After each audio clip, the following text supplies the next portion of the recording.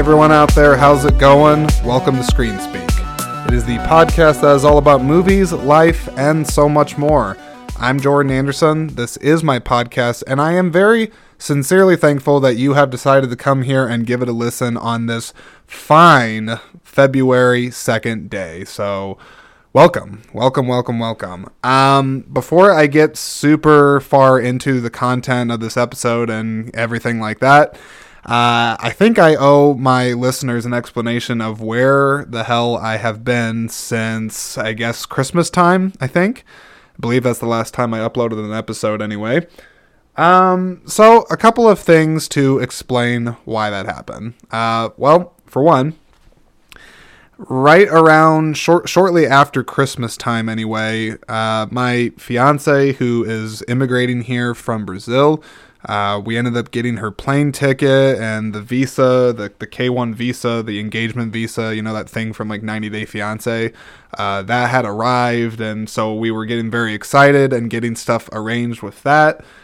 So that was taking up just a lot of my time, and it kind of felt like once the plane ticket was purchased that I kind of needed to kick things into high gear and get ready for her to come here to the States and get adjusted and getting married and yada, yada, yada. And this is, of course, with, keeping up a job, the thing that pays the bills, which sadly, it's not Screen Speak. I wish I could say that this was the thing that was just my bread and butter all the time, but maybe one day. So, which actually, I guess on that note, wouldn't that be a perfect segue to put the plugs in, right? Go ahead and, gosh, this is the most pathetic plugs ever, but whatever. Go ahead and follow and or download episodes of Screen Speak on your Spotify app, Apple Podcasts, Google Podcasts, wherever you decide to get your podcasts at. Please go ahead and show some support for this podcast so that I can create more episodes, do it more consistently so that there's not a freaking month-long gap. Etc. It's really going to just go to help support the growth of the podcast and also just show people out there what you're listening to. So please go ahead and do that. That would be super helpful.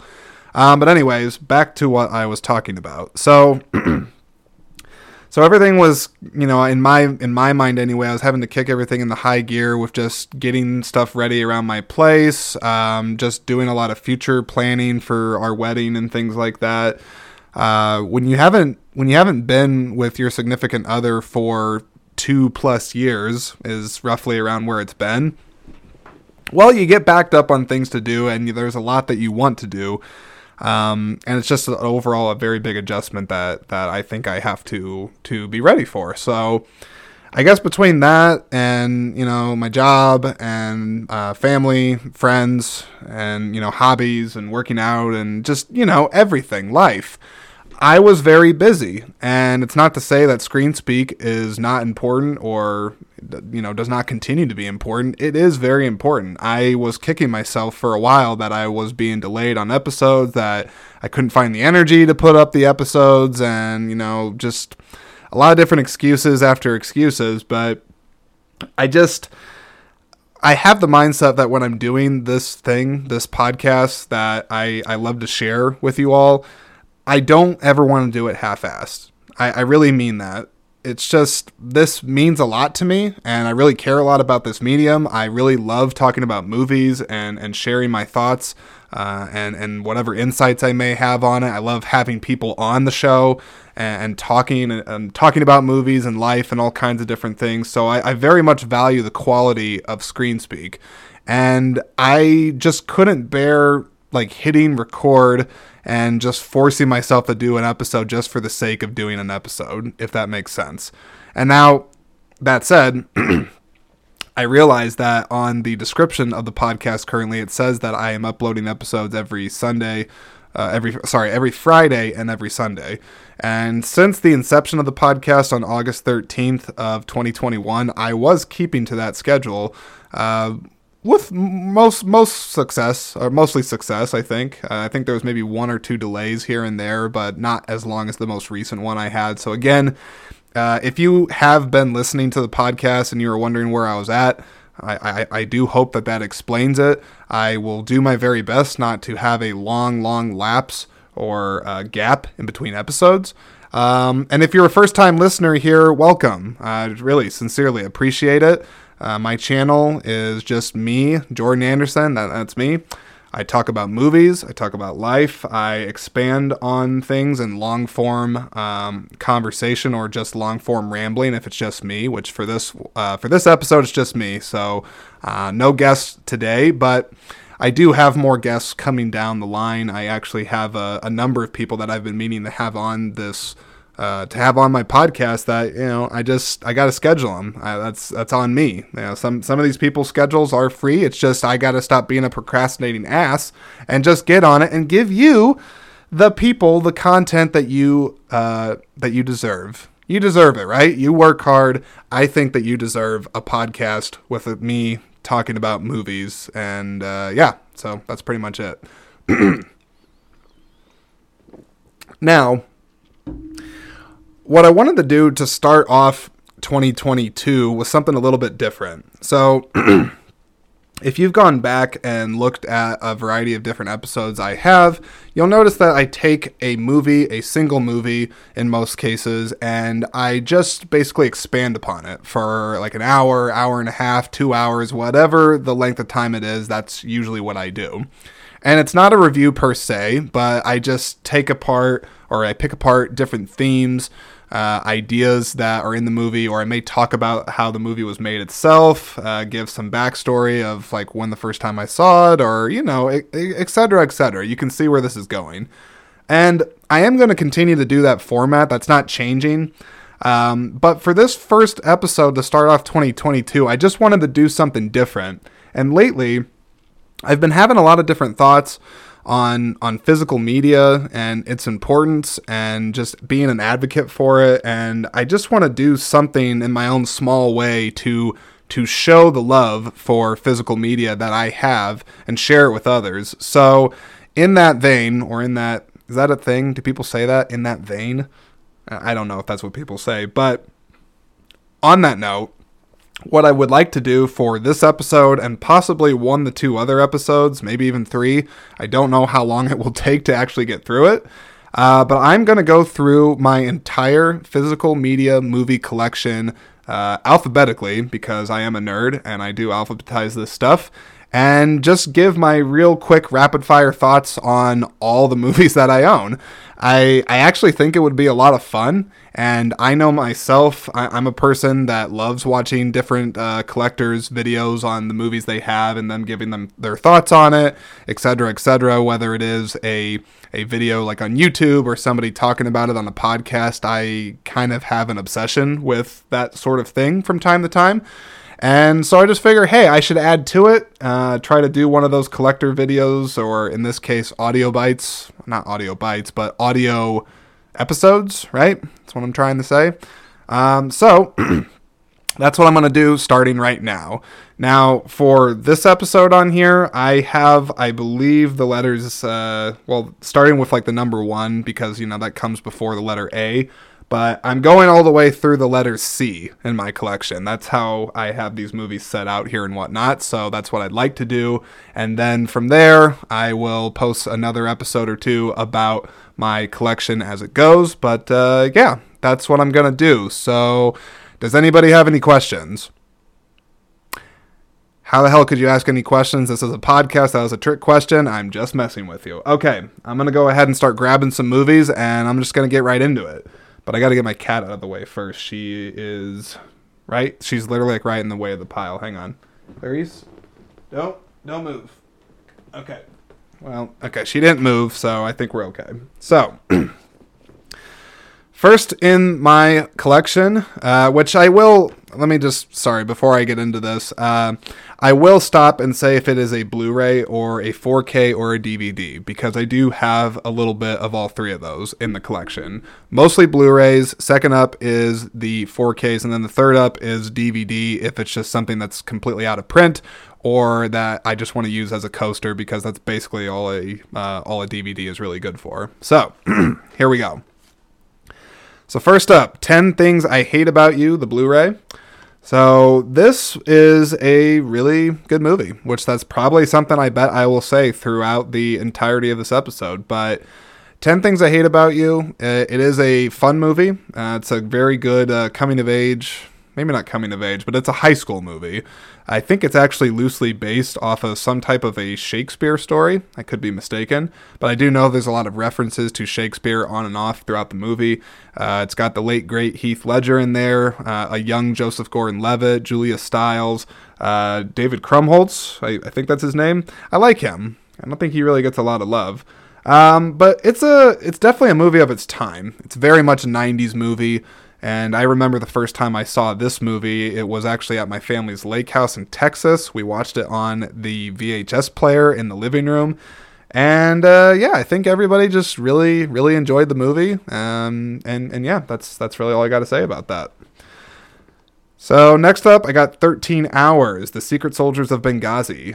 This is the... Actually, you know what? I just realized it's going to get annoying if I say Blu-ray. This is the Blu-ray. This is the Blu-ray. Whatever. If you're curious about the format, I can tell you. I'll say if I have a 4K. How about that? Because I don't have as many of those in the collection, so that'll be easier rather than me saying Blu-ray 200 times. Okay, so 13 Hours, The Secret Soldiers of Benghazi. This is actually, I would say, one of Michael Bay's better movies. He kind of had, I think he was coming off a string of some, quite frankly, some dumpster fire movies. Pain and Gain maybe had been around this time, which that's not quite a dumpster fire movie, but there was some controversy with the fact that it was based on a true story and that they were kind of taking that in a comical light. I know he got a lot of shit for that.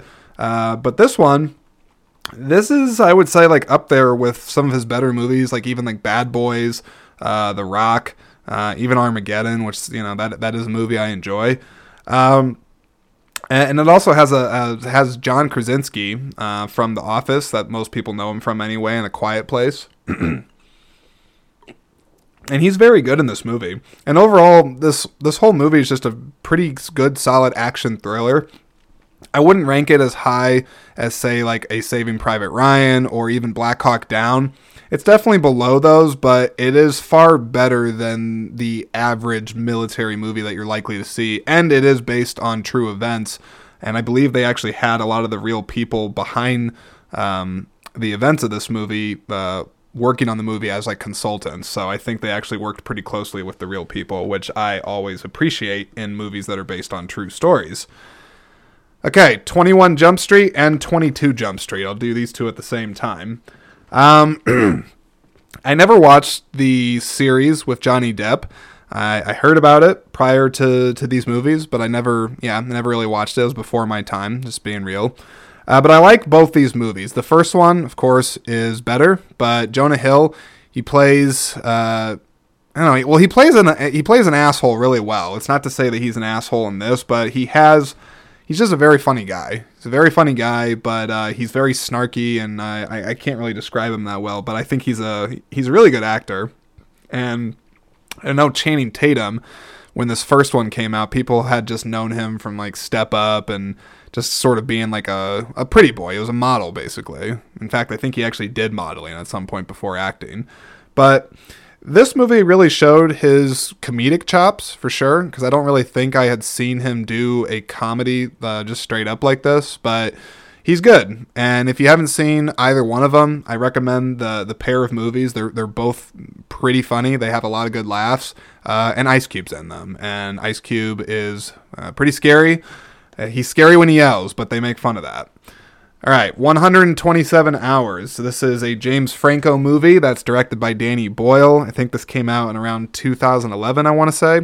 And it's a very, very personal story about a man named Aaron Ralston that ends up getting stuck, I think somewhere out in Utah, and has to resort to pretty drastic measures in order to eventually free himself. Spoiler. I won't really say exactly what he has to do just in case you haven't seen it or you're not familiar with the actual story itself, but it's one of those movies that's an isolation movie, so you could compare it to like a Castaway, maybe even the movie Moon, if you have seen that. It's a great independent movie with Sam Rockwell. But I think this is one of James Franco's best performances that he's given.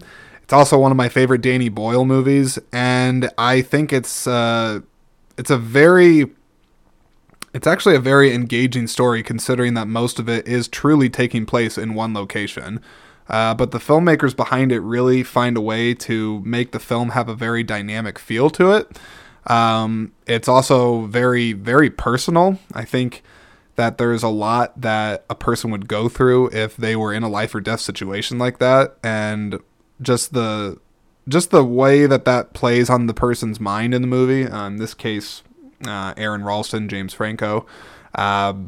Yeah, it's a very intense movie, and there is a couple of things in the movie that I think would make you squeamish if you are somebody that can't handle seeing certain things with like gore and whatnot.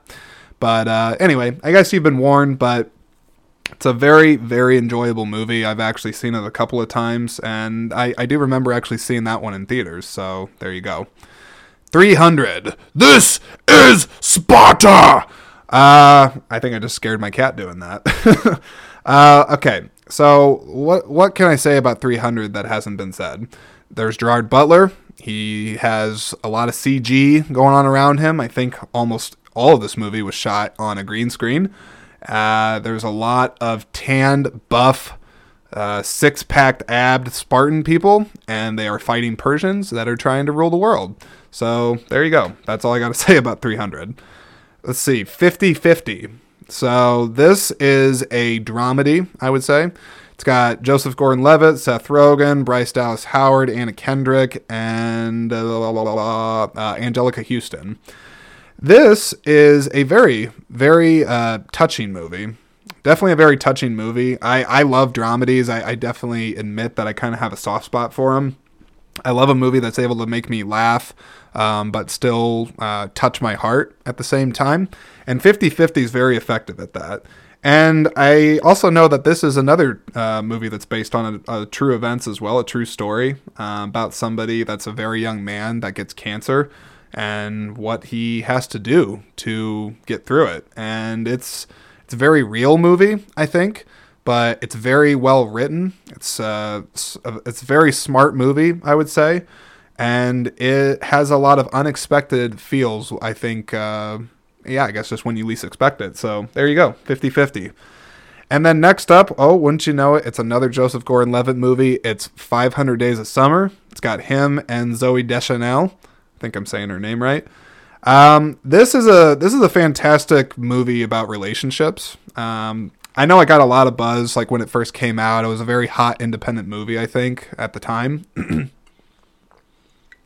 But I think it's rightfully so, because it explores a side of like a breakup, like, because you could definitely say this is like a breakup movie because it's examining how a relationship ultimately ended up not working.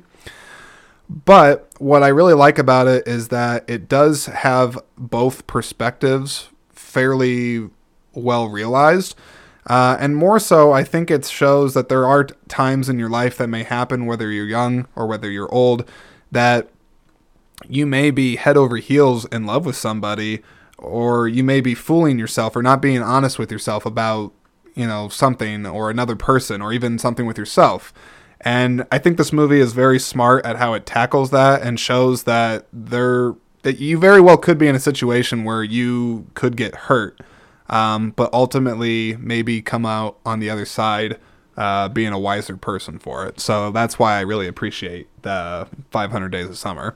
Okay, I got to grab some more movies, so bear with me a moment. Let's see. I'm grabbing more. All right. And my idea behind doing this, well, I don't know why I said my idea behind doing this. I'm trying to make sure that I don't Why can't I talk? I'm trying to make sure that I do not accidentally mess up the order of the movies, because I do take the time to put them in alphabetical order. So, one second. Okay, I think, is that gonna work? Oh no. Is that? Oh, come on. All right, that's gonna have to do it for now. Okay. Which, on the subject of alphabetical order, I'm not gonna get surprised if somebody that's listening is like, actually, this movie should have been ahead of this movie or after. Like, look, I worked in a movie store at one point, and so I had to alphabetize things often. I Granted, I was 16 when I did this. I'm 31 now, so it's been a minute. But that said, I tried. Okay, so don't worry about it if I have something out of order a little bit. It's not a big deal, but maybe I did it right. Maybe I'm just being hard on myself. I don't know. Let's keep going.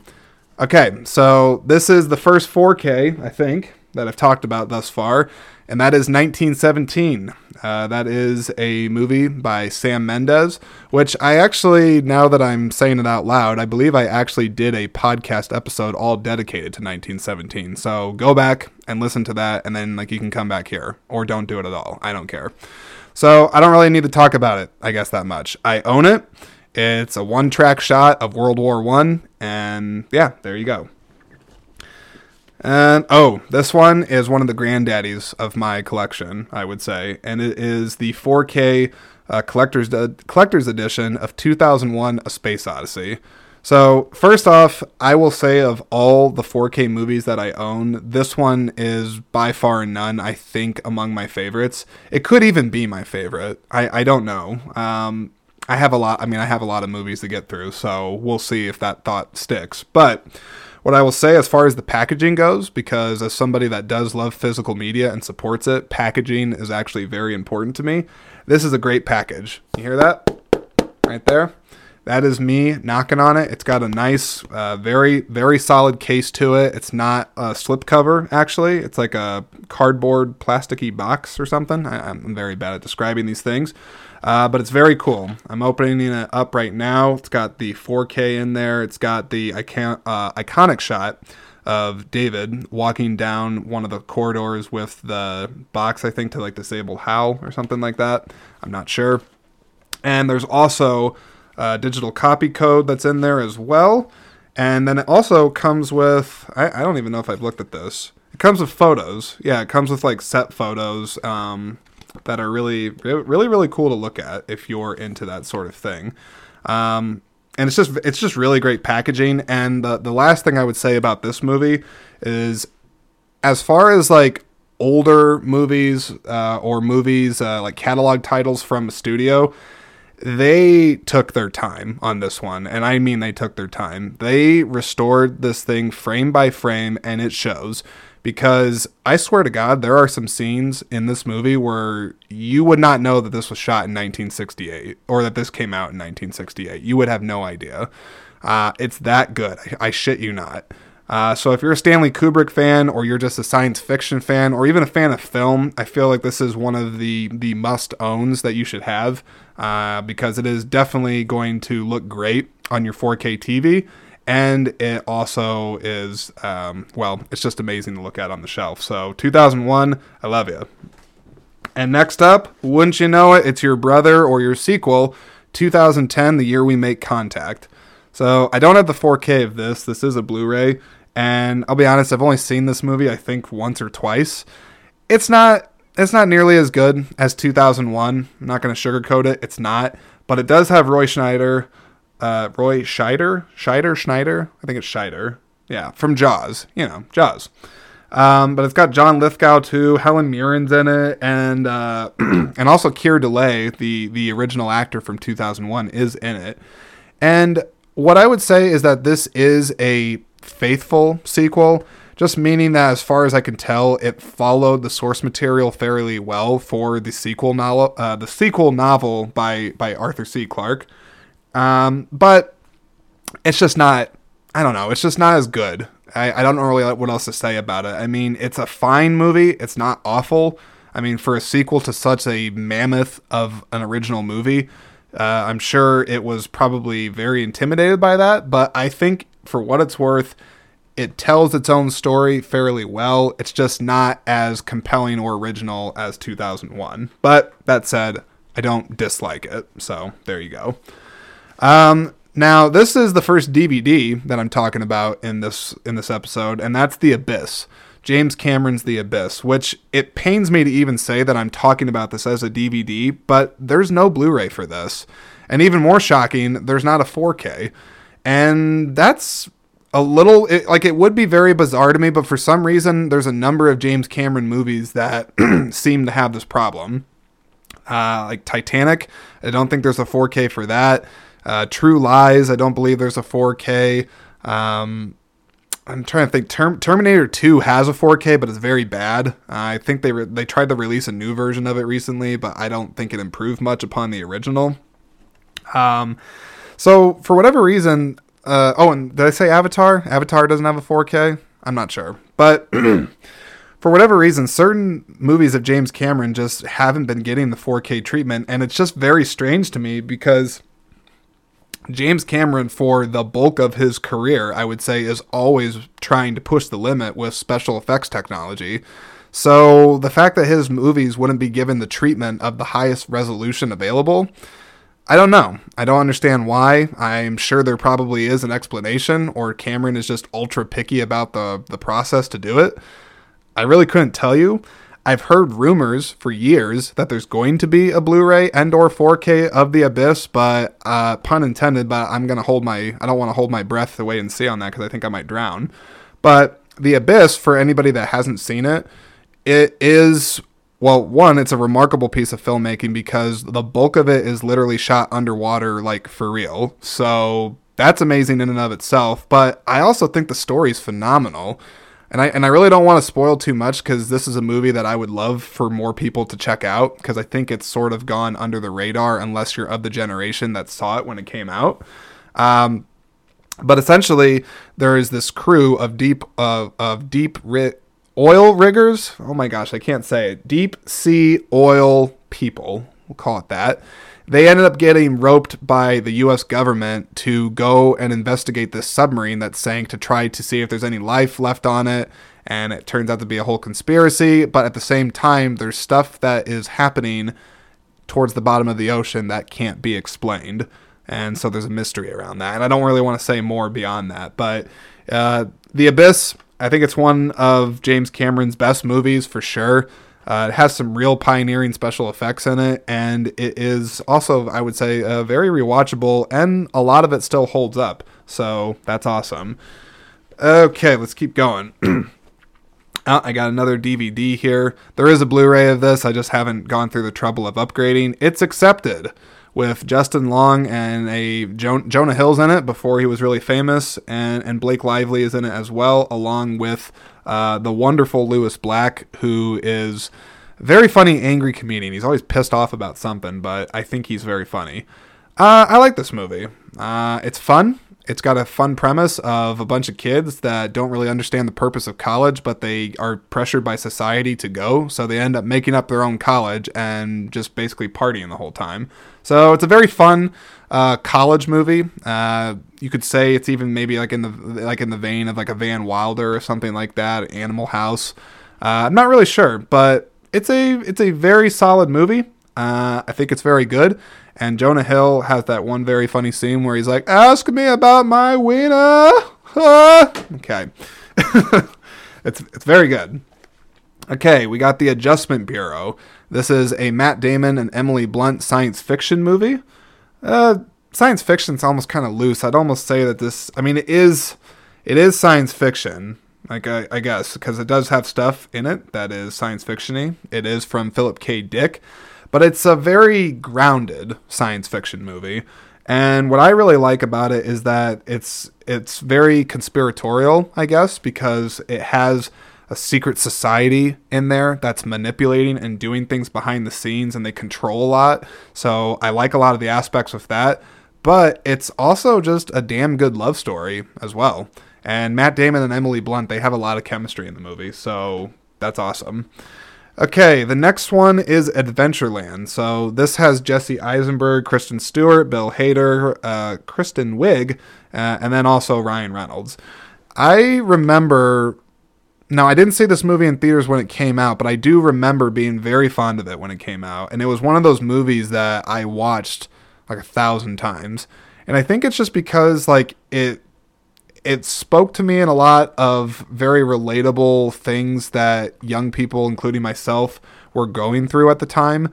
And it also had a lot of like echoes to movies like Dazed and Confused, Fast Times at Ridgemont High, really some of the great coming of age stories. And I do think Adventureland is a great coming of age story. It's from Greg Mottola, the director that did Superbad. And I don't know, it's got a really good soundtrack. It's got a good love story. It's got a great ensemble cast in it. I think Martin stars in it as well. And it's a very enjoyable, it's a very enjoyable movie. It's very funny. It's sweet.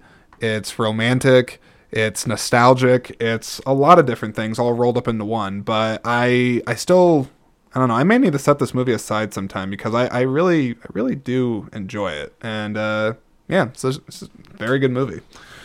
Okay, and then the first of the comic book movies, which I actually don't think I own like an obscene amount of comic book movies, but we'll see.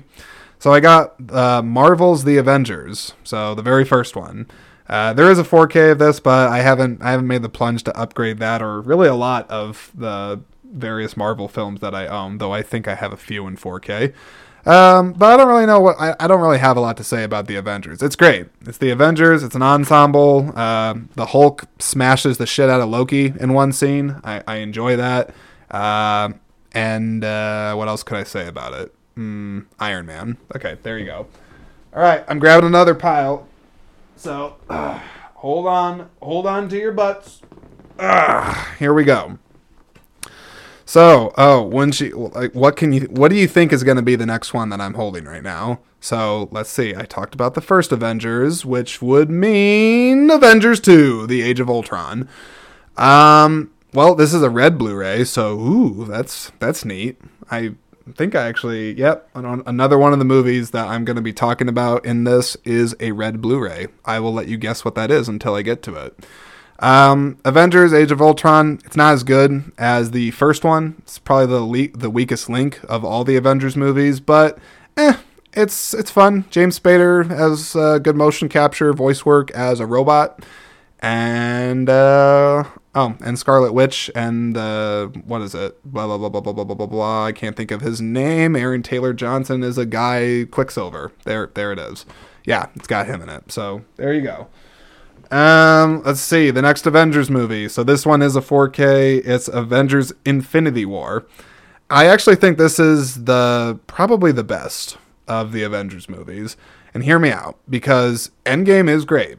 It is definitely great. I think they did a lot with it, and I think it was a culmination of a lot of different things in the MCU, but that ending in Infinity War where the filmmakers are basically just giving the middle finger to the audience being like, yep, sucks. They're all dead. I mean, you ever think like what would happen if they actually just ended it that way? Like no Endgame, just they end it right there. Thanos wins. He snaps his fingers. Everybody, like half the people are dead. He got what he wanted. Balance has been restored. Deal with it. I don't know. I don't know what really would have happened with that, but it's a cool movie. And this is actually the steelbook for it too. I guess I should have clarified that.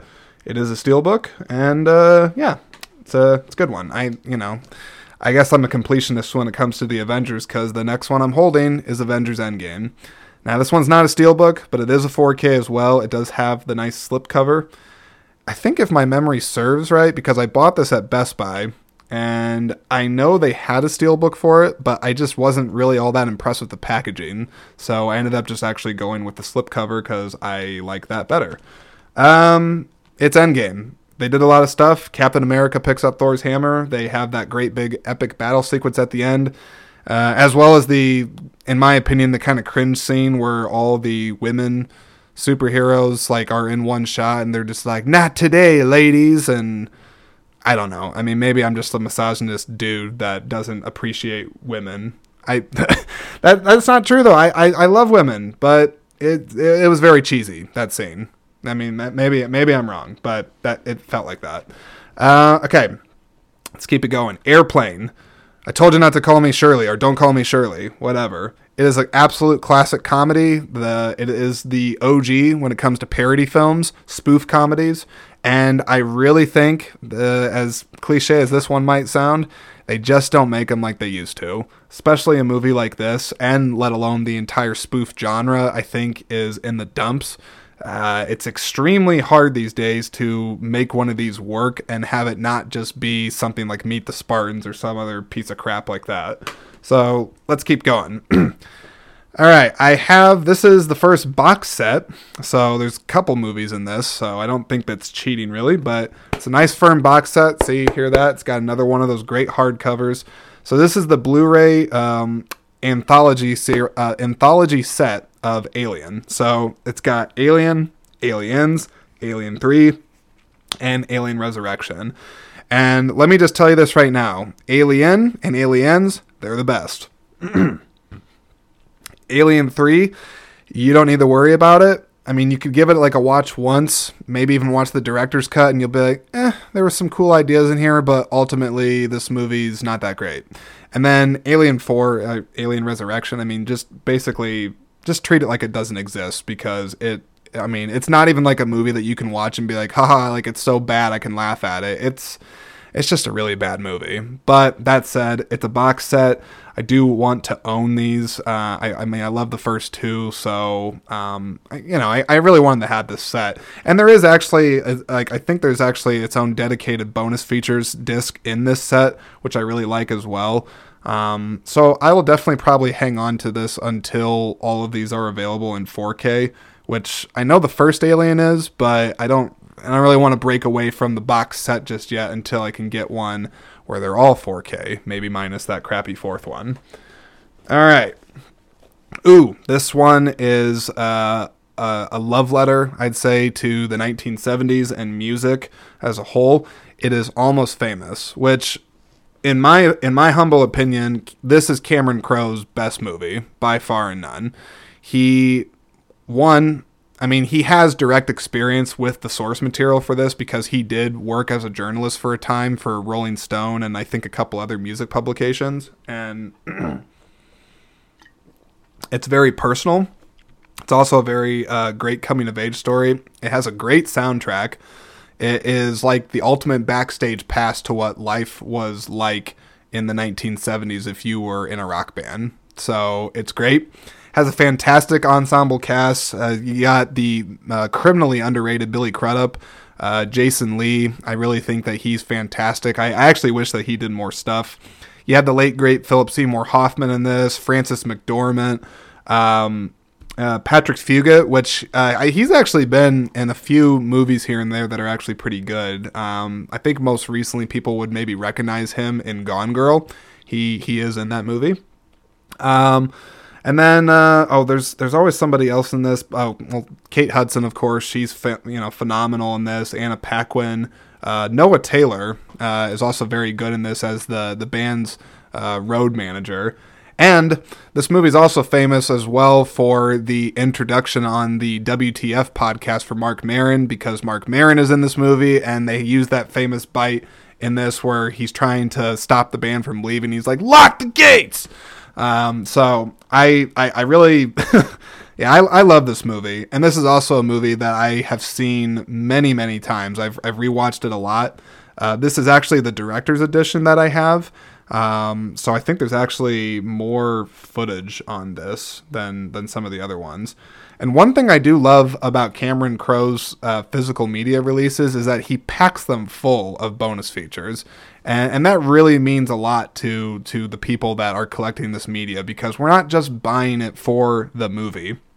We are buying it so that we can, one, just have the highest resolution possible. We like to actually physically own something that's not reliant upon the internet. It looks great on our shelf, but then also so that if you're really invested in filmmaking, or you just have a mild interest in it, you can really dive in and really just learn a whole heck of a lot about the filmmaking process and just storytelling, etc. So to give you an example, so like this one has director's commentary. There's an introduction, a behind the scenes featurette on there. There's B-sides footage. There's music videos on here. There's an interview with the actual Lester Bangs. Cameron Crowe even has a top 10 albums that he breaks down of 1973. There's actual full Rolling Stones articles in here and more. I think you can actually read the script for the movie in this too. Like that is amazing. So yeah, this is definitely a physical release that is absolutely worth having. And I know recently they actually came out with the 4K edition of this, but I don't actually know if it contains a lot of the same features or if they just did an upgrade in the resolution for it. I'm not really sure. But either way, Almost Famous is a great movie. All right, next I got Alpha Dog. So this is another ensemble movie, but it's all about a criminal underworld. This is a really dark movie, I'd say. It's also based on a true story I know about a pretty messed up thing that happened to a young guy. I think that I want to say that this took place out in California, but it has a really talented cast in it, from Ben Foster, Emile Hirsch, Justin Timberlake, Anton Yelchin, the late great Anton Yelchin. That pains me to say that one out loud. I mean, talk about a talent that was gone way too soon. I think Anton Yelchin, I think he's in the Star Trek movies, the new Star Trek movies, but he was really good in Charlie Bartlett. What's another movie that he was really good in? I even liked him in Terminator Salvation. It's not the greatest movie in the world, but I liked him in it. But anyway, I think it's a cautionary tale. That's how I would probably categorize Alpha Dog, because a group of seemingly innocent kids, I mean, they're basically kids. Like, they're not, some of them are in high school, some of them are barely out of it, but they're very young. They get caught up into some bad stuff, and well, they people pay the price in this movie. So it's a good crime thriller, good crime movie. So yeah, that's what I gotta say about that. All right, let's keep it rolling. Oh, we got 2 American movies back to back. First, we got American Beauty, and then we got American Gangster. First off, American Beauty. This is another movie that I rewatched a ton.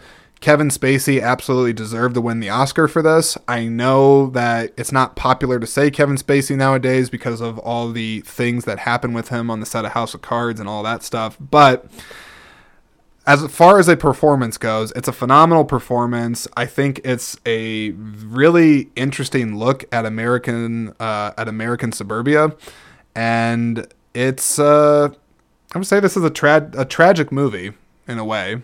There's parts of this movie that really kind of stick with you, I think, after you see it. But it won Best Picture in 1999, won a lot of Oscars actually, and it's a really thought-provoking movie. And also Thomas Newman's score in this movie.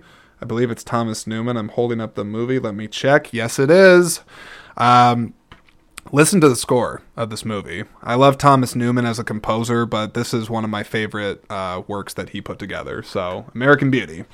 And then I talked about American Gangster. Damn it.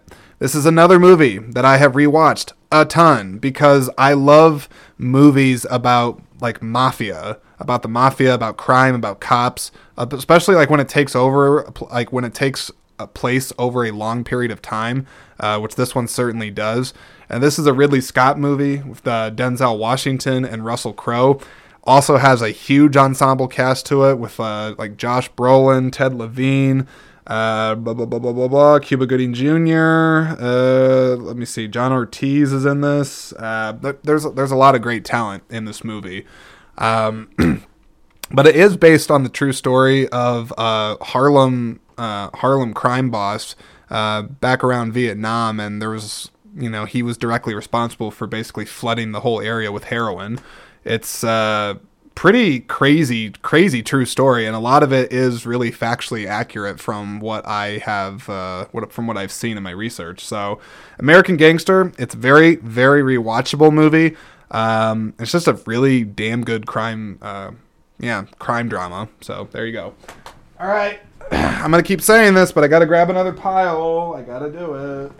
All right, come on, get more. All right. I don't know why it had to sound like that. All right, American Sniper. This is a Clint Eastwood movie. It's got Bradley Cooper, Sienna Miller, and it's a pretty solid true story about a person that was a really good sniper that had a lot of PTSD and a lot of issues. I'll just say that, but it's a good movie. Army of Darkness. I think I've actually done a podcast on this as well. Sam Raimi, Bruce Campbell. It is some B-movie magic in that one, so there you go. Armageddon. I think I mentioned this earlier when I was talking about Michael Bay in that Secret Benghazi movie. I also have a podcast on Armageddon, so I'm not really going to talk about it, so I own it. A movie that I should absolutely do a podcast on, though, is Annihilation. So this is a science fiction movie that, in my opinion, flew under the radar. It's from Alex Garland, the writer and director of Ex Machina. And yeah, it's, it says it on the back of this here, on the Blu-ray. It's a mind-blowing experience. Peter Travers from Rolling Stone said that. Well, Peter Travers from Rolling Stone, you are correct. This is definitely a mind-blowing experience and a disturbing and hauntingly beautiful one, I would say, at the same time. So if you have not seen Annihilation and you want to see a movie that's going to mess with your head and make you kind of uncomfortable, but also leave you awestruck, Annihilation is absolutely a movie that you should watch. Okay, the next, if you are a person that claims to be a film lover or you love classic movies, then you're probably going to end up owning Apocalypse Now. So this is the 2-disc special edition. I say that because they're like a Blade Runner or something like that. There's a lot of different versions that exist of this movie. And this one, from what I can tell, it includes the original, but then it also includes Apocalypse Now Redux along with, this thing says it has over 9 hours worth of bonus features, so that's good. There is a 4K of this. It's actually a really cool looking edition, but I honestly just haven't gotten around to upgrading my copy of it yet. I like Apocalypse Now, and I respect it. It is a movie that does have some rewatchability to it, but it is not a movie I would also say that I would go out of my way to revisit that much. I kind of have to be in the mood for Apocalypse Now, so there you go. This is my first multi-pack, Leeloo Dallas, Fifth Element. Alright, so this is a triple feature, according to this. So it's all 3 Austin Powers movies. Austin Powers, International Man of Mystery, Austin Powers, The Spy Who Shagged Me, and Austin Powers, Goldmember.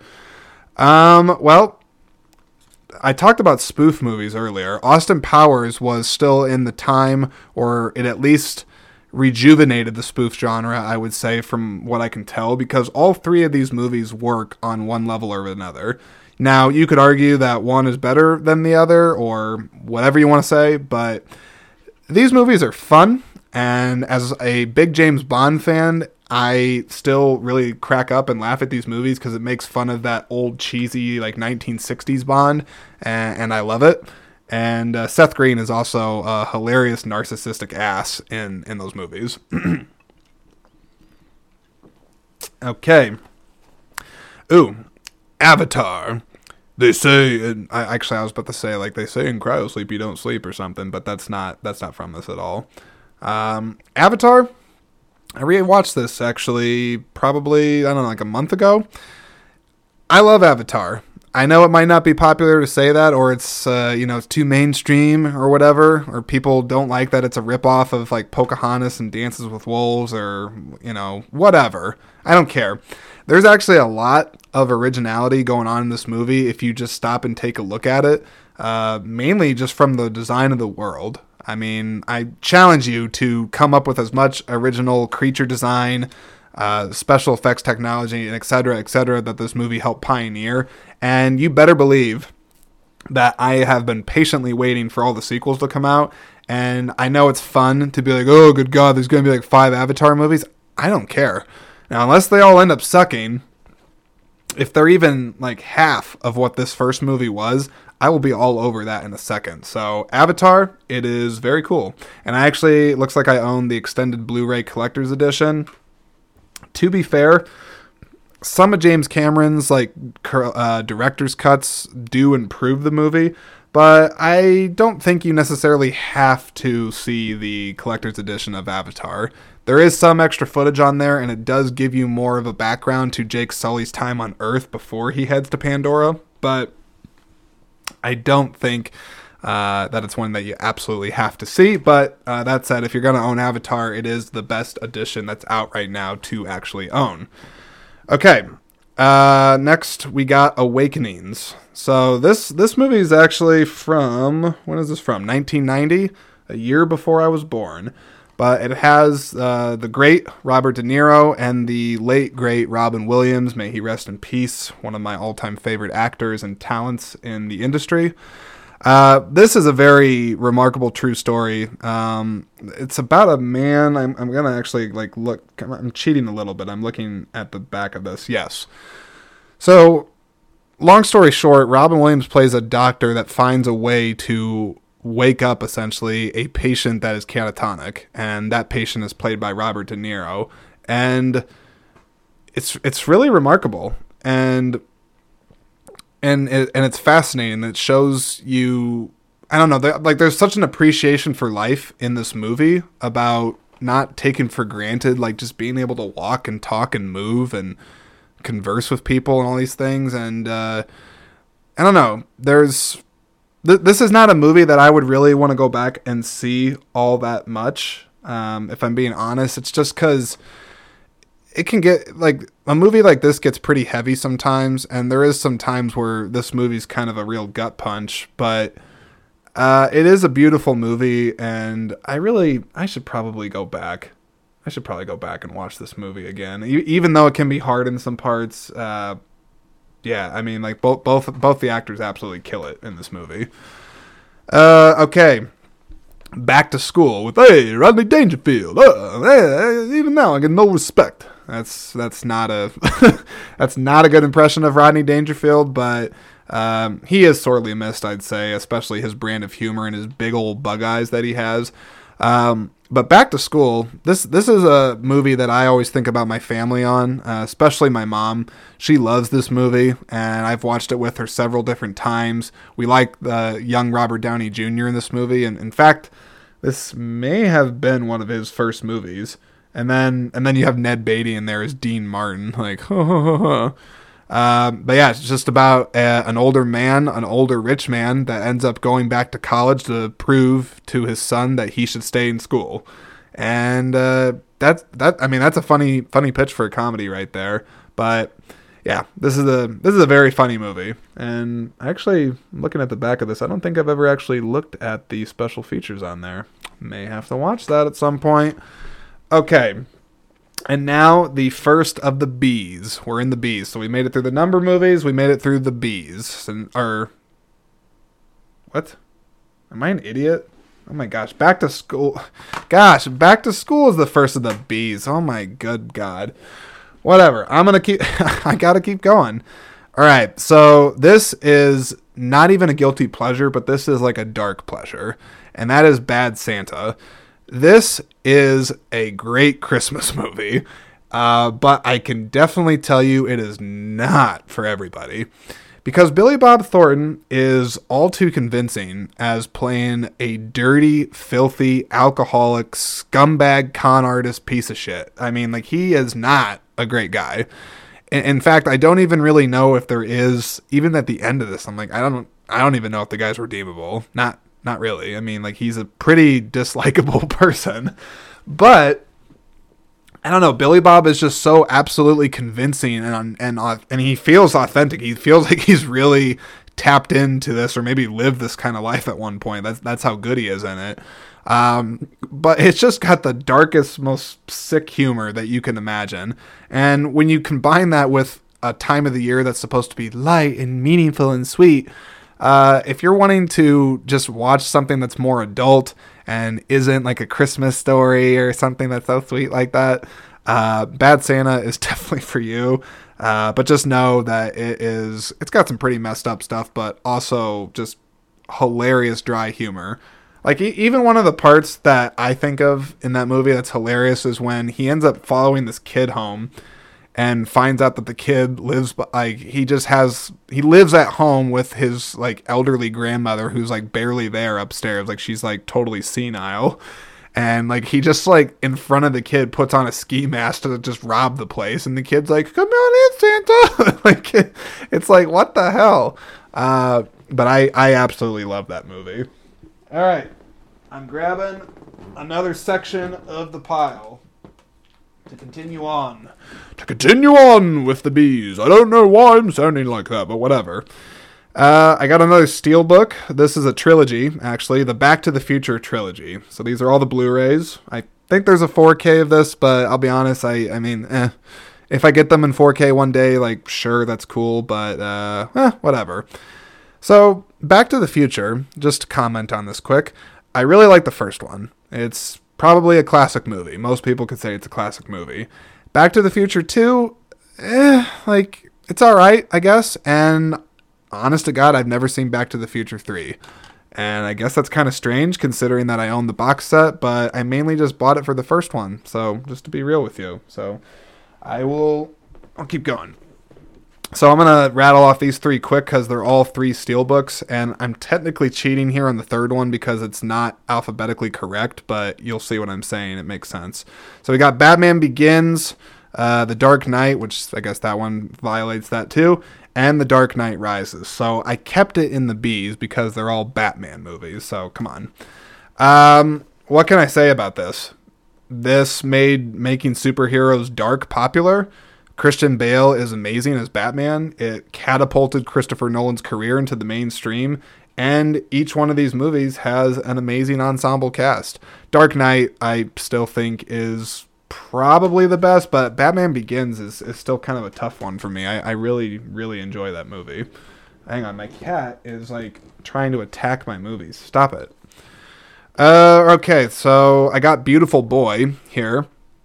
This is a movie that I wanted to see because I had, well, one, the trailer just looked really good. It looked like it was just going to sucker punch me right in the feels, and also make me have very strong reactions to people losing their life to drugs, which I realize that kind of subject matter may be very difficult for people to watch, especially if you've had relations or you've known somebody that's maybe had an addict in the family, but I actually think it's a pretty good movie, but it's not as good as I wanted it to be.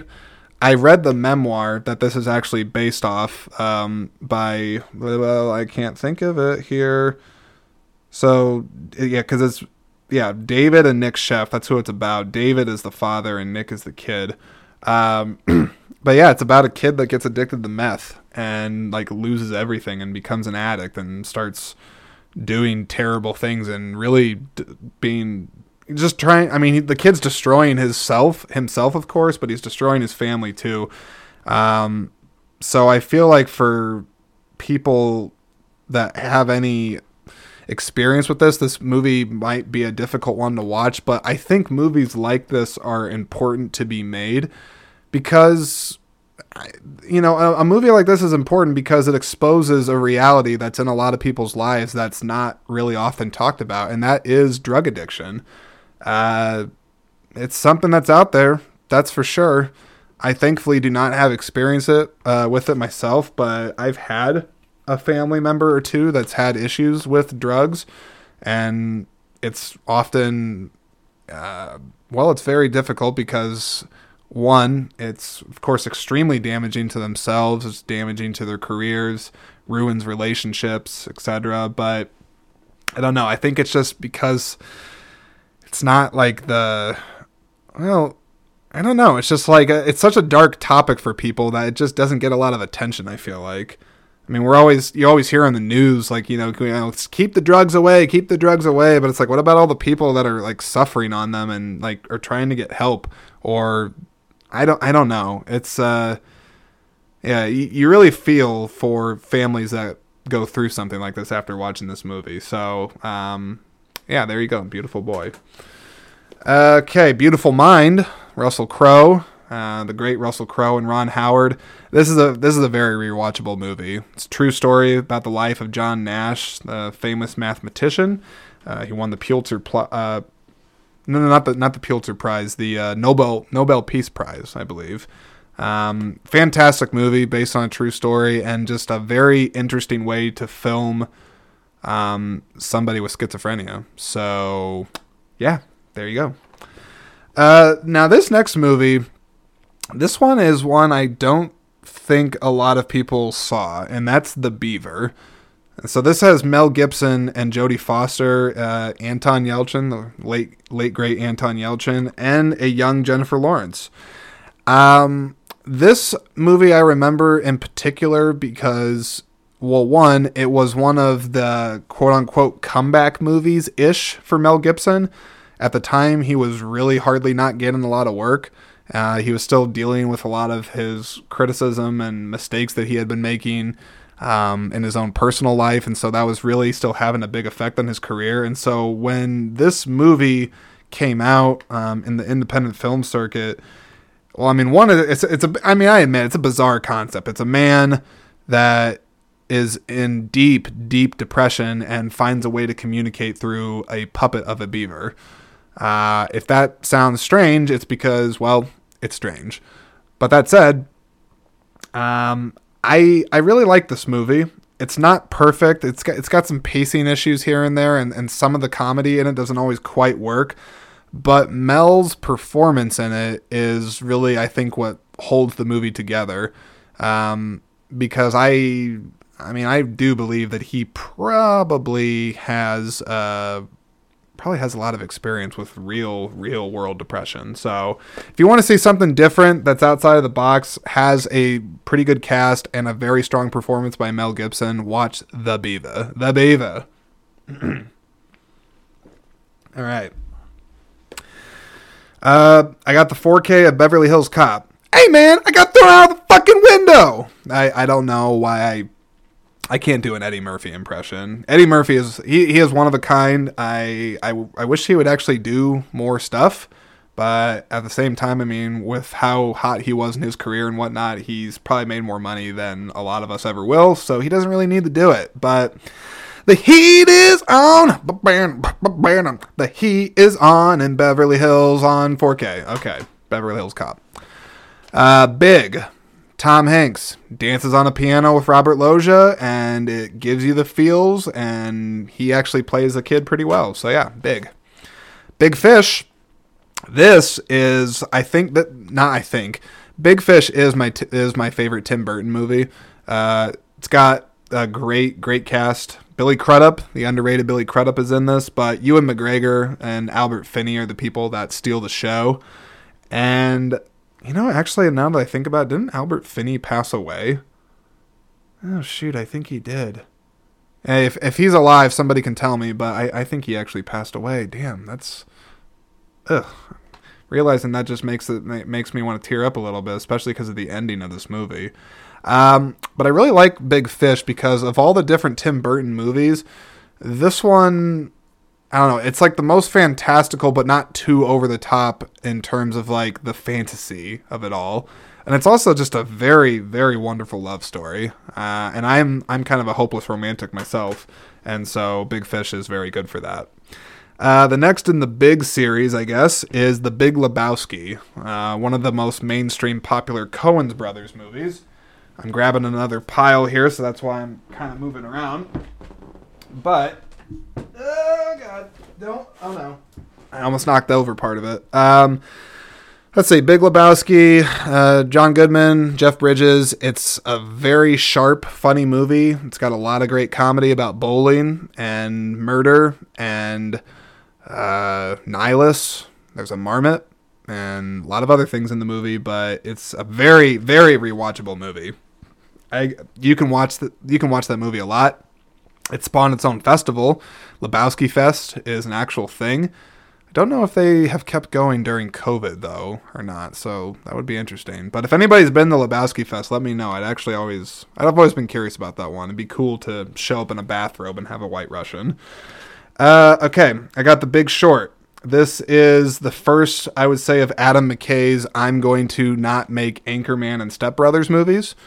Not to say that there's anything wrong with those movies, but this is a very, very good movie, very smart movie about the housing crisis of '08 and a lot of the shit that went down with the banks, and a true story about a group of people that ultimately capitalized off essentially our greedy economy. So I'm not really great at articulating a lot of this stuff as well as this movie is, but if you were curious about the housing crisis of '08 and you want to see a really good stellar ensemble cast, well, you should watch The Big Short because it's a pretty damn good movie.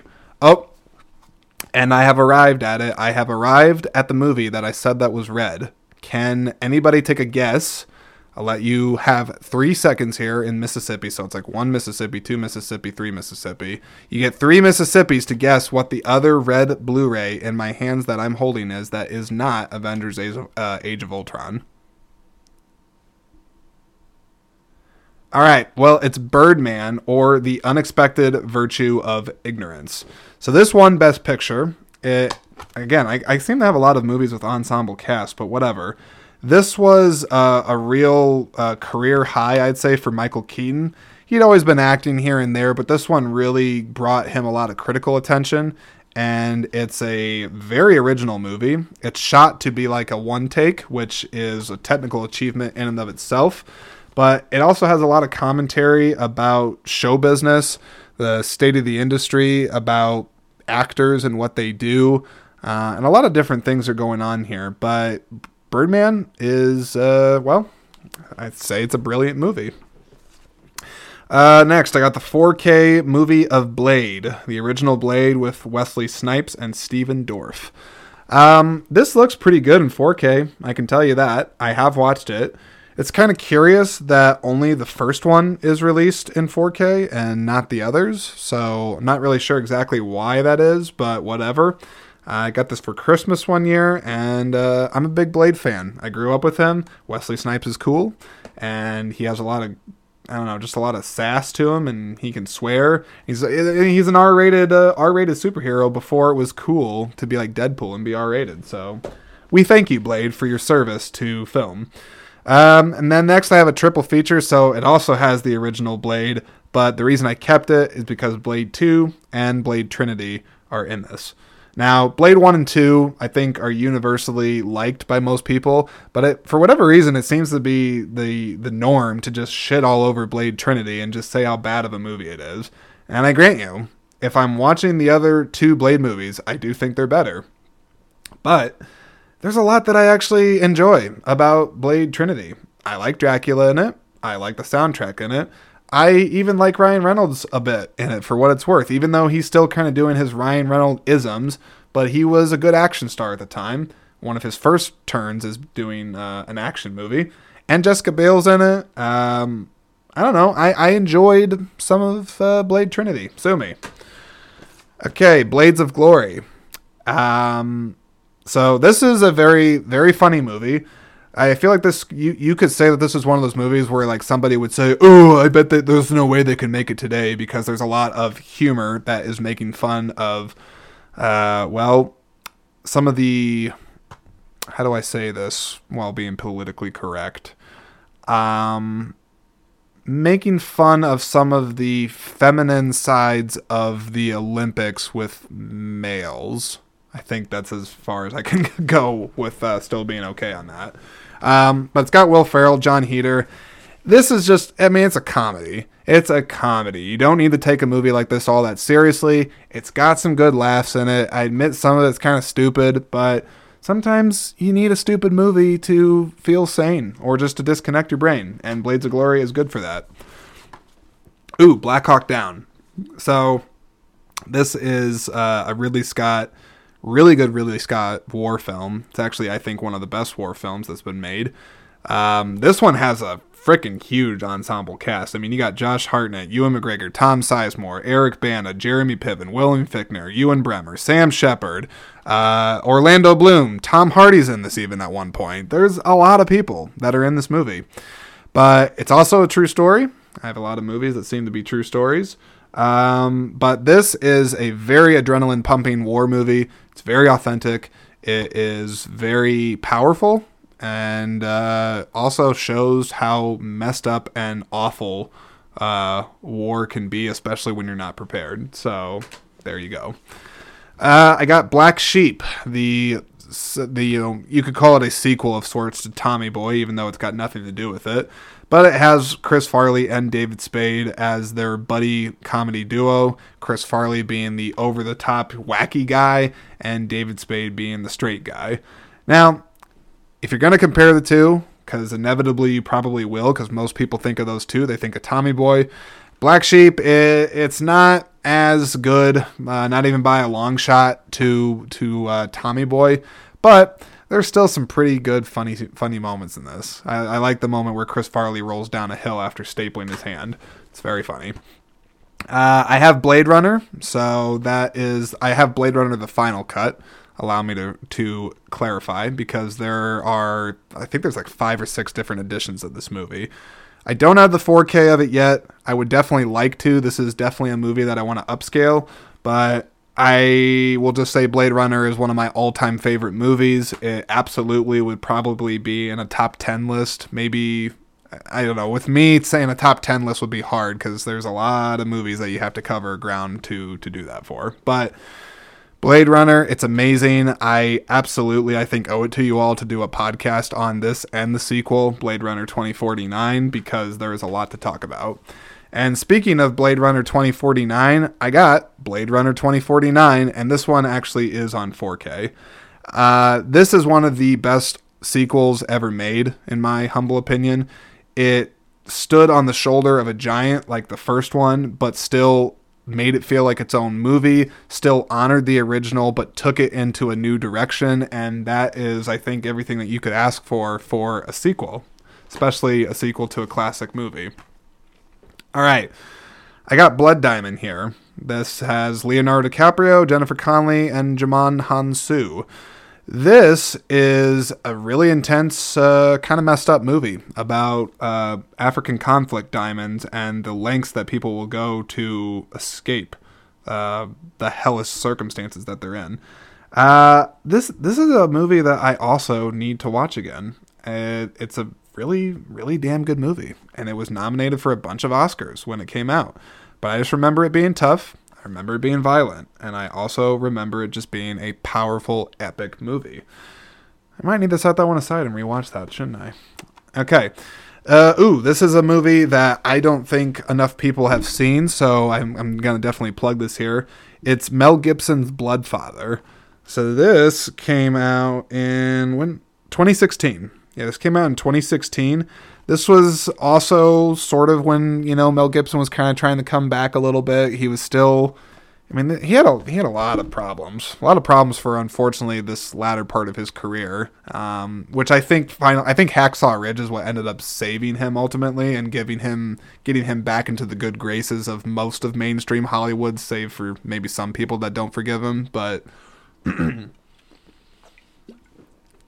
Bloodfather, it is just it's a really well done movie. I wouldn't say it's necessarily the most original movie in the world, but Mel is a very committed actor. He plays a gruff, seasoned person that has lived life very well. And ultimately, Bloodfather is a very powerful story about a man trying to protect his daughter. And it's done just very, very well. It's a good, I don't want to say revenge movie, but, I don't know what I would call this. I don't know. See Bloodfather. It is good. Also, it has William H. Macy, who is also a very good actor. I'm grabbing another pile. I'm going to try to talk a little bit faster through some of these movies here, because I realize that I have been talking for a little over an hour, so I want to kind of keep going here. So let's go. Here we go. All right, next, Book of Eli. I watched this recently. Be honest, I got it on the bargain bin for $3, and yeah, it's kind of worth $3. The concept is cool, and some of the action sequences are decent, but it's not a movie I would probably watch all that often. And actually, upon watching it most recently, there's some very odd choices when it comes to the coloring in this movie. Scenes where things are so undersaturated, or they just look like the contrast is all messed up. I don't know. Maybe it's just me and my eyes, but yeah, Book of Eli, you were worth $3. Boogie Nights is an amazing movie. So far, I think it's my favorite movie that Paul Thomas Anderson has made, though I have not seen Licorice Pizza. I've heard good things about that. But Boogie Nights, I think, is loosely based in a way on the experience of John Holmes, the porn star. But it's overall just a very sleazy look at the world of porn in the 1970s or 60s, something like that. And I don't know, it's a very good movie. Burt Reynolds, R.A.P. Burt Reynolds, he is great. Also, R.A.P. Philip Seymour Hoffman. Dang it. Well, William H. Macy is good in this too. I mean, this whole movie is very good, and it also has a damn good soundtrack. Okay, I got the 4K of Bohemian Rhapsody. I feel like I never say that part right, but this got Rami Malek an Oscar. It had controversy because of Bryan Singer being a weirdo. But if you like Queen, this is I would say a safe movie to watch for like a Queen fan. And when I say that, I just mean that I don't think this went as like raw or gritty as I was hoping it was. I think it was trying to, it's a safe biopic. It didn't take too many chances as far as I could tell. I thought it was going to go into maybe a little bit more dark territory on Freddie Mercury's life, but hey, that's just a personal observation, but whatever. The Boondock Saints. I really like this movie. People thought it was going to be the next Pulp Fiction. It kind of flew under the radar. It's a cult hit, but it's good. Willem Dafoe is very, very good in the movie, and God bless the character of Rocco in this movie, which I cannot think. David Della Rocco. So there you go. It's a very rewatchable movie, and I think it's clever. I, like a lot of people, when it came out, I got pretty hooked into it. I thought it was like super cool and edgy. But yeah, Boondock Saints. Bone Tomahawk. I'm not going to spend a lot of time on this one because I also have talked about this on the podcast as well. I don't think a lot of people have seen this. I don't think it's for everybody, but if you're looking for the horror genre to be shoved inside of a Western, then Bone Tomahawk is for you. I got the Bourne trilogy here on Blu-ray, so that's Bourne Identity, the Bourne Supremacy, and the Bourne Ultimatum. This is one of the best trilogies that I know of, and I really like all three of these movies. I don't really like Jason Bourne, the fourth one, and the Bourne Legacy. Who gives a shit? I got Boyhood. So Boyhood is a really, really phenomenal movie, especially because it took 12 years to film, which that's insane. And it is... I've never seen a movie like Boyhood, and I don't know if there ever will be a movie like Boyhood because of them literally documenting somebody's growth in real time. If it's been done before, somebody could tell me, but I don't think it's been done before. And so, yeah, Boyhood, it's fantastic. Richard Linklater is a phenomenal filmmaker, and I also think Ethan Hawke, this is one of his low-key best movies. The Breakfast Club. Bam, bam. Hey, hey, hey, hey, bam, bam. Ooh, 1980s John Hughes movie. Okay, I don't really have anything else to say about that. Okay, I got Brad's Status here. This is a smaller movie with Ben Stiller as a man essentially having a midlife crisis and trying to figure out what the hell his place in life is. If you like movies like that, you will probably like Brad's Status because it is a pretty smart movie and it also has a lot to say about comparing yourself to others. Speaking of Bone Tomahawk, I think this was the second movie that he made following up Bone Tomahawk, and that is Brawl in Cell Block 99 with Vince Vaughn. If you like Bone Tomahawk, watch this movie. I mean, if you're just a fan of S. Craig Zahler, you will like this movie. I like Brawl in Cell Block 99 better than Bone Tomahawk. Because I'm trying to think. I've seen Bone Tomahawk, Brawl in Cell Block 99, and then also Dragged Across Concrete. But of those three, Brawl is still my favorite. And Vince Vaughn, if you want to see him really go against type, watch that movie. Okay, I have Brothers here with Tobey Maguire, Jake Gyllenhaal, and Natalie Portman. This, like the front of it says, it is an Oscar-worthy must-see movie, though I don't think, for some different reasons anyway, this movie, it had a couple Golden Globe nominations, but it didn't really do much beyond that, and I'm not even actually sure how many people ended up seeing it. But I can tell you that if you're into dramas about the military or dramas about life after the military, you would probably really like this movie. And it is a really good movie. But it's also disturbing and kind of emotional too. All right, I have, for the last of the B's, I have the 4K of A Bug's Life. I really like A Bug's Life. It's actually one of the few Pixar movies that I own. I don't own as many of them as I think I should. But this came out after Toy Story did, and I just always really liked this movie, especially the fat caterpillar that's like, oh, look, I'm a butterfly. I always enjoy that. Okay, now the first of the C's. We got Caddyshack.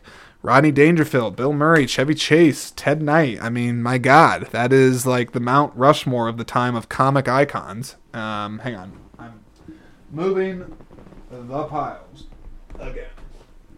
I think my cat's even like, are you done talking about these movies? Not yet, Clarice. I'm not. But stop looking so cute. Ooh, she gave me a bite. Okay. Do I need to talk about Caddyshack? It's a classic, you know. Okay, on to the next one. Captain America, The Winter Soldier. This, in a lot of people's opinion, is one of the best, if not the best, Captain America movie that came out. It also gave the Russo brothers their shot at kicking ass in the Marvel Universe. It's a good action movie, and Robert Redford's in it. Okay, I have Carlito's Way. I think I need to give this movie another shot because, I mean, I remember liking it, I guess, but I don't know, I like Scarface better if I'm comparing different De Palma movies, but there's a lot of people out there that like this movie, but I just remember, like, the last time I watched it, I was just kind of like, whatever, but maybe I need to go back and just, like, give it a good sit and watch it. Speaking of crime movies, we got Casino. Casino is, in a lot of ways, like Goodfellas. Some would maybe say it's not as good as Goodfellas, or maybe some would say it's better. I don't know. But I do know is that it is one of the greatest... Well, it's one of the great collaborations between Martin Scorsese and Robert De Niro. And it also marked the last time that they would work together, I believe, up until The Irishman. Because Casino came out in 1995. Irishman, what was it, 2019, maybe? Something like that.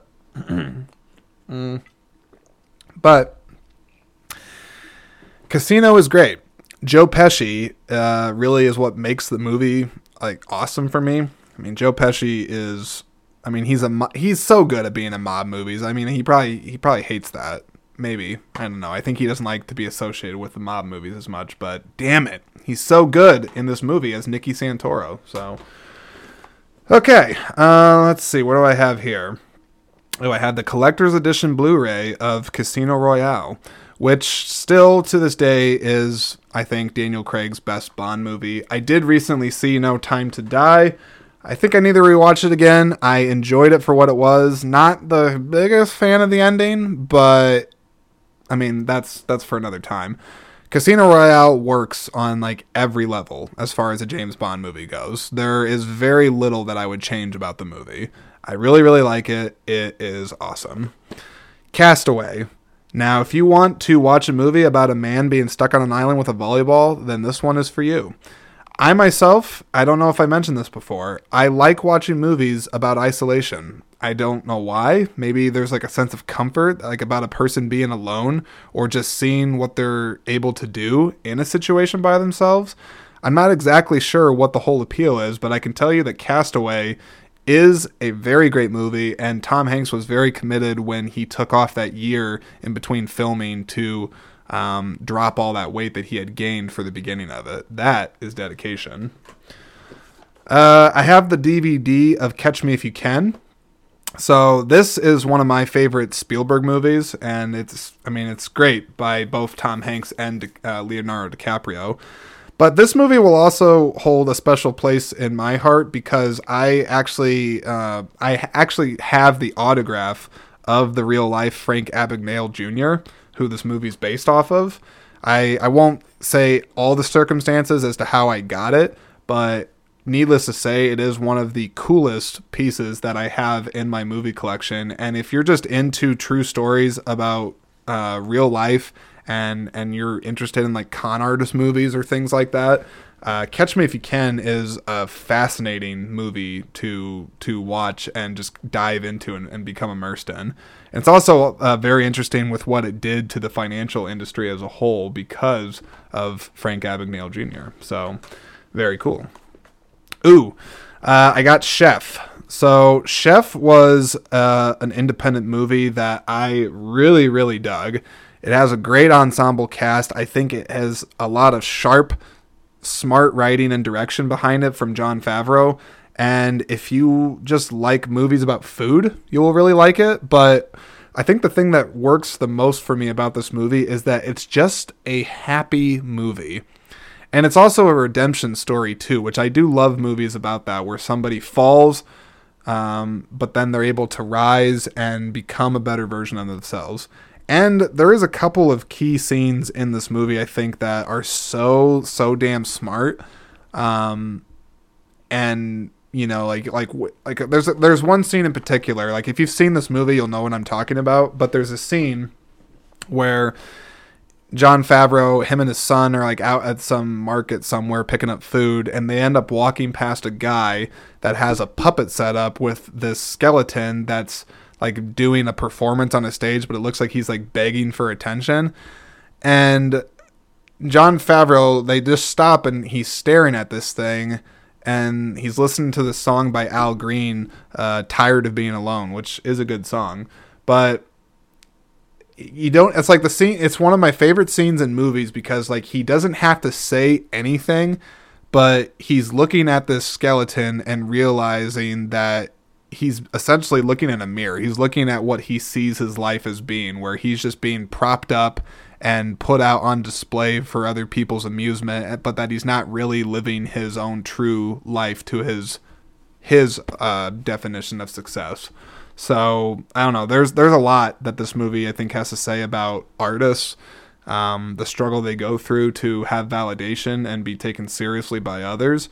But then it's also just a really good family movie too. And like I said, it's a happy movie. This is one of the few movies I know of that actually ends and you're just like, man, that felt good. That just felt good to watch this movie and be on the ride that this movie was. So that's Chef. Okay, Christmas Vacation. I don't really have a lot to say about Christmas Vacation. It's a Christmas classic by a lot of people's standards, and it's a funny movie. Cousin Eddie, or Randy Quaid. Actually, if you want to take a trip, go look up Randy Quaid's YouTube channel. You'll probably not thank me once you see it, because holy hell, that guy has he's got some interesting thoughts. All right, I got Click with Adam Sandler, Kate Beckinsale, Christopher Walken. Click, I think, is one of the, I don't want to say one of the last, but it was definitely one of the last in a long while of good Adam Sandler movies. I think he had made Reign Over Me, which is a phenomenal movie. That's another movie I got to do a podcast on. But he had done like Funny People and a couple other movies around this time, but then he really just started making these like Netflix piles of crap. But before that, Click was just good. It was a good concept, kind of like It's a Wonderful Life, but with a television remote control. And it also had some unexpected dramatic moments in the movie, which for a movie that's mostly a comedy, it flirted the line between that pretty well. And I really enjoy Click. All right. I'm going to try to make this be the last pile, and then I'm going to start wrapping this one up because I'm already at like an hour and a half, but I mean, it's hard. There's so many movies, so little time, but why do I sound like Jerry Seinfeld? I don't know. All right. I'm grabbing. Yes, this is it. Last pile. Let's go rapid fire for this part. Clerks 2, I don't own Clerks 1. I don't know why. Clerks 3 is coming out soon, but I like Clerks 2. They freaking do something with a donkey show. Oh my god. Cloud Atlas. This is a movie I will absolutely recommend you to watch if you're interested in grand science fiction epics, movies where there's multiple characters and their lives are interweaving and crossing paths with each other. It's one of those movies. But I read the book for this by David Mitchell, I think.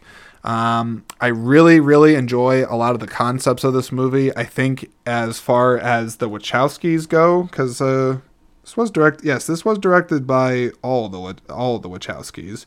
Yes, this is a very original movie. It's done, I think, brilliantly well. It has a great cast, fantastic special effects, a wonderful score, by the way, and it makes you think. So do watch that. This one, I guess, I mean, this doesn't count as a movie, but I own it. It's Coldplay Live in 2012. I have the Blu-ray for this. I actually have a couple of concert Blu-rays that I have in my collection, which I actually think are really cool.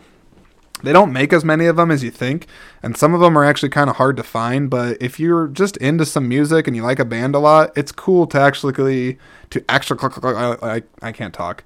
It is cool to actually own physical media on their behalf, let alone a concert. Like, you can put it on in the living room. If you have people over, it's great for that. So, and I also I really like Coldplay. I'm actually going to see them this year, later on in the summer, so I'll have to maybe talk about that at some point. So that's cool. Collateral, Michael Mann. This is a great movie. Tom Cruise is a villain. You don't see that very often, but it's just really good. That's like the base. Isn't that like the most basic thing to say? It's really good. But it is. It is very good. And what I will say that I love about this movie is that few directors shoot nighttime like Michael Mann. There's just something like really visceral and raw and gritty about how he films stuff at nighttime. And I just really like his camera work and style in this movie. So there you go. Con Air. Put the Blu-ray back in the stack. Okay. Constantine, Keanu Reeves. I would really like to see a sequel to this. I don't know if it would ever happen, but Keanu Reeves does make sequels to his movies sometimes. And I really think this movie is underrated by a lot of different people. And I'm actually looking at the back of this. There's a lot of special effects in this. Huh. Well, what I will say, Peter Stormare has the greatest 10 minutes of screen time in this movie. I got The Company You Keep. This is from Did he write this movie too? I don't think he did. Robert Redford. This is a political thriller, and I think it's actually a pretty decent one. Also has a really big cast, but it's pretty good. And I watched it once, and I don't really remember that much about it, but I have it. It's complicated. I have something to confess to you all. I actually like Nancy Meyer movies. I like Something's Gotta Give. I like What Women Want. I like It's Complicated. I think there's a couple others that she's done, but she mainly writes movies about rich, like, white people basically having marital problems and things, but it's funny. It's charming. Alec Baldwin is such a charming dude, and he's very funny. And Meryl Streep is one of the greatest actresses ever, and Steve Martin is Steve Martin. I think you'll like it. I got Crawl. This is another one that I got out of the bargain bin. I think I paid $3 for it, and it's fine. It is exactly what I thought it would be. It is a woman and her father trying to survive being eaten from alligators in like a monsoon or category 5 hurricane. But it's solid. Scary gators, hurricane, claustrophobic horror movie. This would be fine. Like, if I had friends over and I was like, hey, you want to watch a movie about gators? They'd be like, oh, sure. Like, why not? Like, we'll watch Crawl. All right, I got 2 more, and then we're done with this, with part 1. So I got Creed. This is the Steelbook of Creed. I don't own Creed 2 because I watched Creed 2 and I just kind of like it wasn't really that memorable, to be honest. So I don't know if I'll even ever buy it, but I really like the first Creed. It does a lot with the mythology of the Rocky universe. It brings back Stallone for another time as Rocky Balboa. It's not about doing the best, it's about being the best. It ain't about how hard you can hit. It's about how hard you can get it and keep moving forward. How much you can take and keep moving forward. Crappy Stallone impression aside, that moment is powerful in Rocky Balboa. You know what? Damn me for even doing that. I shouldn't have done it. Okay, but Creed, Michael B. Jordan, it's pretty good. I actually heard he's coming back to direct Creed 3, which is kind of interesting. I don't know if he'll do a good job, but maybe he will. He's a very talented guy. But I very much like Creed, and I wasn't expecting it, but it was cool. I liked it. And now for the last movie that I have to talk about on part 1 of Screen Speak's movie collection, or Jordan Anderson's movie collection, is Crazy Heart. This won Jeff Bridges the Academy Award. It's got Maggie Gyllenhaal in it. Colin Farrell's in this as well as Robert Duvall. This is a very it's a very touching movie, I would say. It's also, it does have a lot of heart. There's a lot of heart in it. I think if you like country music, you'll really like this movie. But I also think if you're just somebody that has made mistakes in life, or you like seeing movies about redemption or about people coming to terms with who they really are, then I think that you would probably like Crazy Heart. And also that one song, I don't know if it's called Crazy Heart or it's just called like Your Heart's on the Loose, you roll them sevens with nothing to lose. That song, Ryan Bingham, I think, is the artist that sings that in the movie anyway. It's a very good song. That's like one of those songs like you can listen to after a long day, or like you're driving on like an open road just thinking about your life. Like it's like one of those like heavy songs, but it's very good. It's very affecting. And Crazy Heart is a very affecting movie. That's what I'll say. All right. That's it. I have talked about the movies starting with the numbers, like 10 Things I Hate About You and etc. And I talked all the way through the letter C in my collection. But guess what? I have the whole rest of the alphabet to get through. And I didn't want to try to do it all in one podcast because I think that would be murder. And I have a life. Like I don't have the time to talk about it for that long. So I hope that you enjoyed the episode and you enjoyed this slice of something different on Screen Speak. If you enjoy physical media, please go ahead and go to your local store or use Bookstore or Best Buy or Target. I don't give a crap where you buy from, even Amazon. Physical media, baby. Support it. It's great. And maybe in one of the next episodes on my movie collection, I will talk about maybe some more specifics about why that is, rather than just simply talk about movie after movie after movie. But anywho, I'm tired. I need to end this so that I can edit it and put it up. So that's all I really got for you all. So I really sincerely appreciate it. Sorry about, again, the long delay and lack of content. I promise more stuff is coming, as well as some more guests. So that's it. I appreciate you all, and I will catch you all in the next episode. Take care.